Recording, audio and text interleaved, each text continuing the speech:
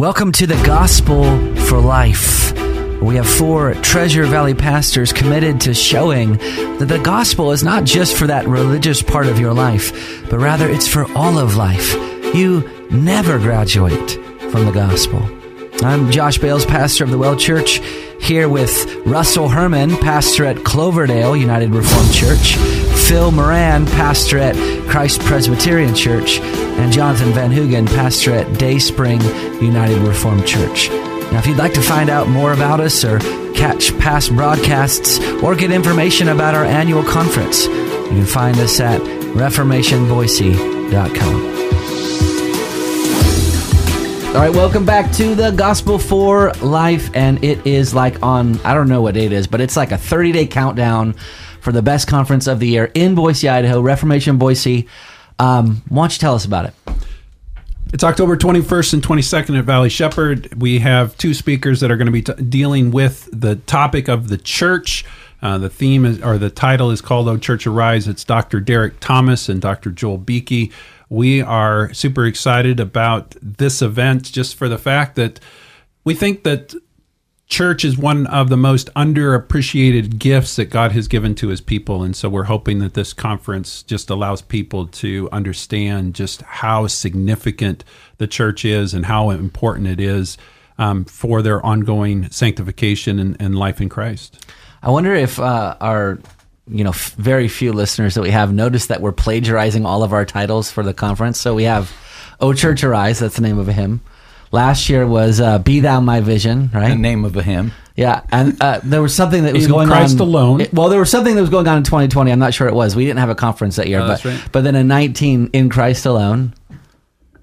And it was something. Oh, okay, maybe the That year was before when we that. started Yeah. the plagiarism. So we are 100% original here at Gospel for Life. But weren't the songs based on our titles of our That's conference? right. We went out and got songwriters to write a song for each conference. Great call. Thanks for fixing that for us. That's called long-term planning.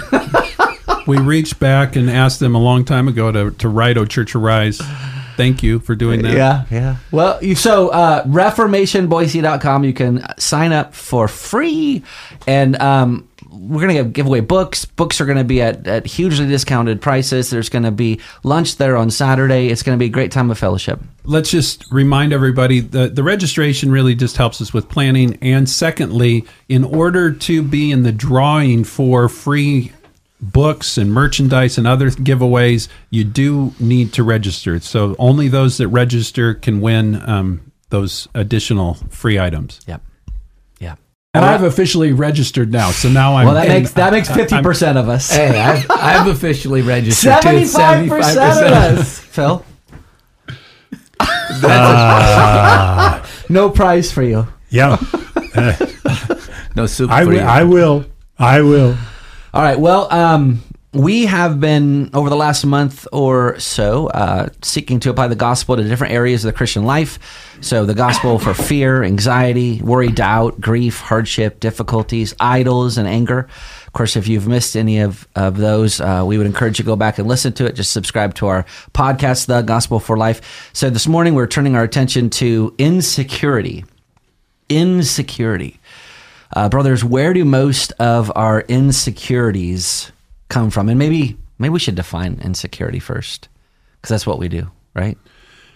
I think it's the whole idea of the sense of what gives you worth, what gives you stability, whether you think you are, quote unquote, enough or not, how you see yourself in relationship to the events of your life and to other people, whether you measure up or you don't measure up. Yeah.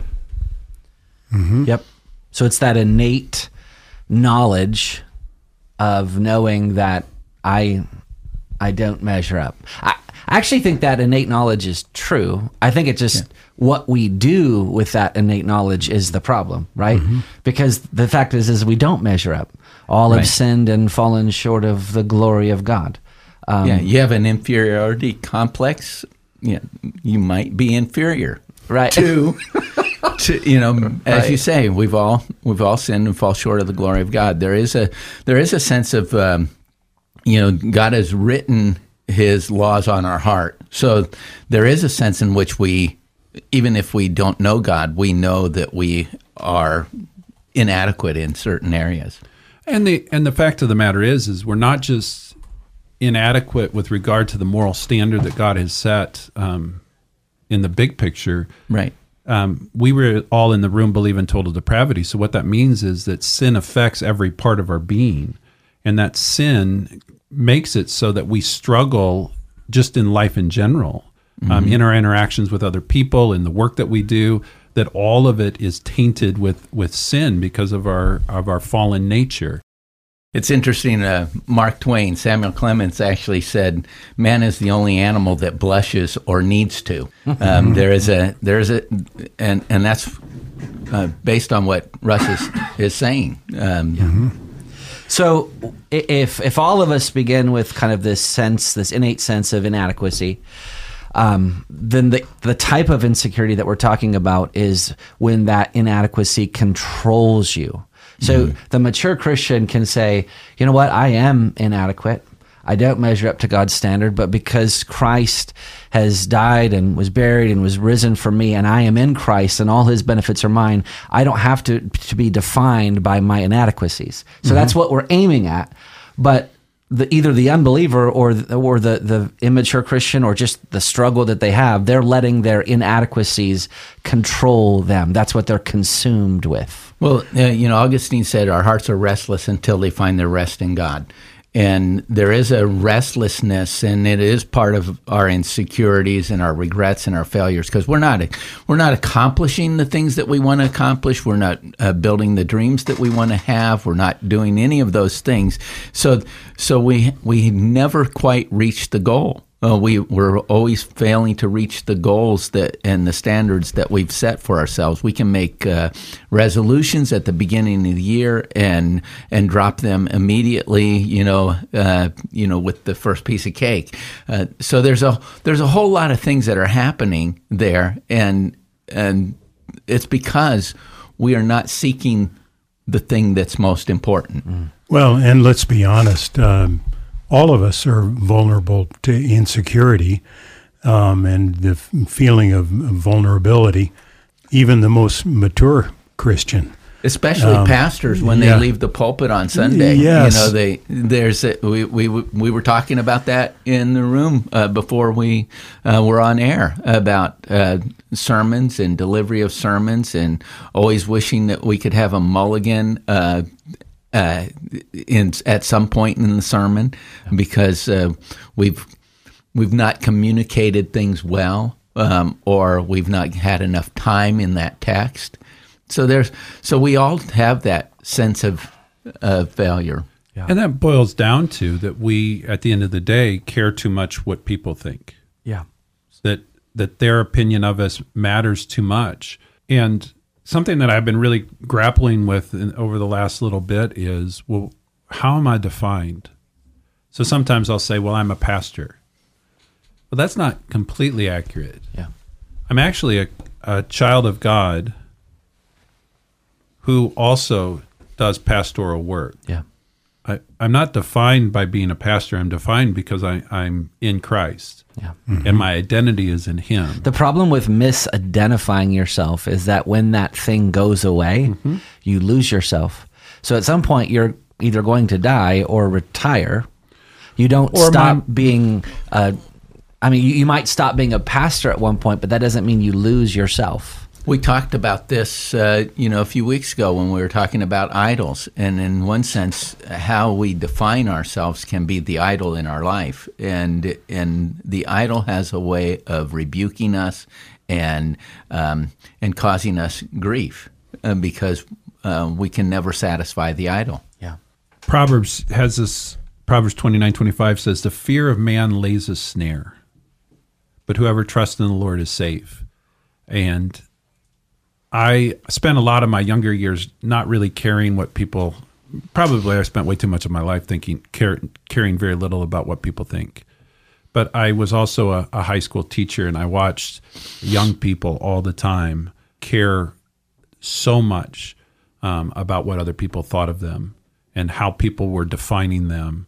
and how they use that knowledge of other people's opinion to almost paralyze them. That they were afraid to take risks. They were afraid to try something. They were afraid to just put themselves out there because they worried about how they would be perceived, how they would be judged, how they would be assessed by other people in their life. And I used to think, you know what? That's not just a teenage problem. Think of the way that our culture trains us to be obsessed with our outward appearance, the clothes we wear, how our hair looks, the car we drive, how we appear on social media. And by the way, remember, whenever you're on social media, you're looking at everybody else's highlight reel. You're not looking at the times that they were down and discouraged or imagined highlight reel. Or imagined highlight reel. But our culture trains us to be obsessed with the clothes that we wear and our physical appearance, how much we weigh, if you're a guy, how big your muscles are. Our culture trains us to be in a way, it's training us to be insecure because that's what sells products. Yeah. When we're insecure and obsessed with the way we look or the way we dress, well, you're going to go out and buy expensive clothes and get that tattoo or whatever else it is to improve your image. Maybe we should kind of land the plane a little bit and talk about how we can get past our insecurities.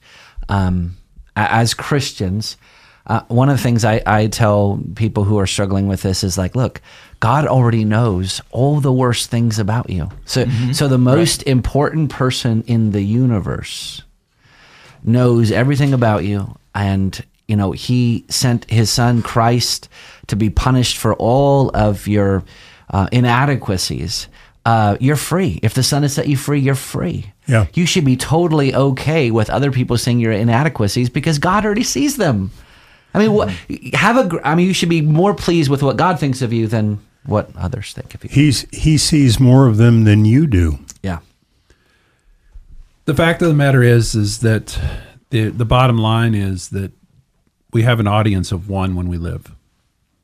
And the more we can shape our mind to say, no, it's really God that I seek to please. It's God I seek to honor. It's God that I seek to live for. And he is pleased with me because he sees me in and through his Son.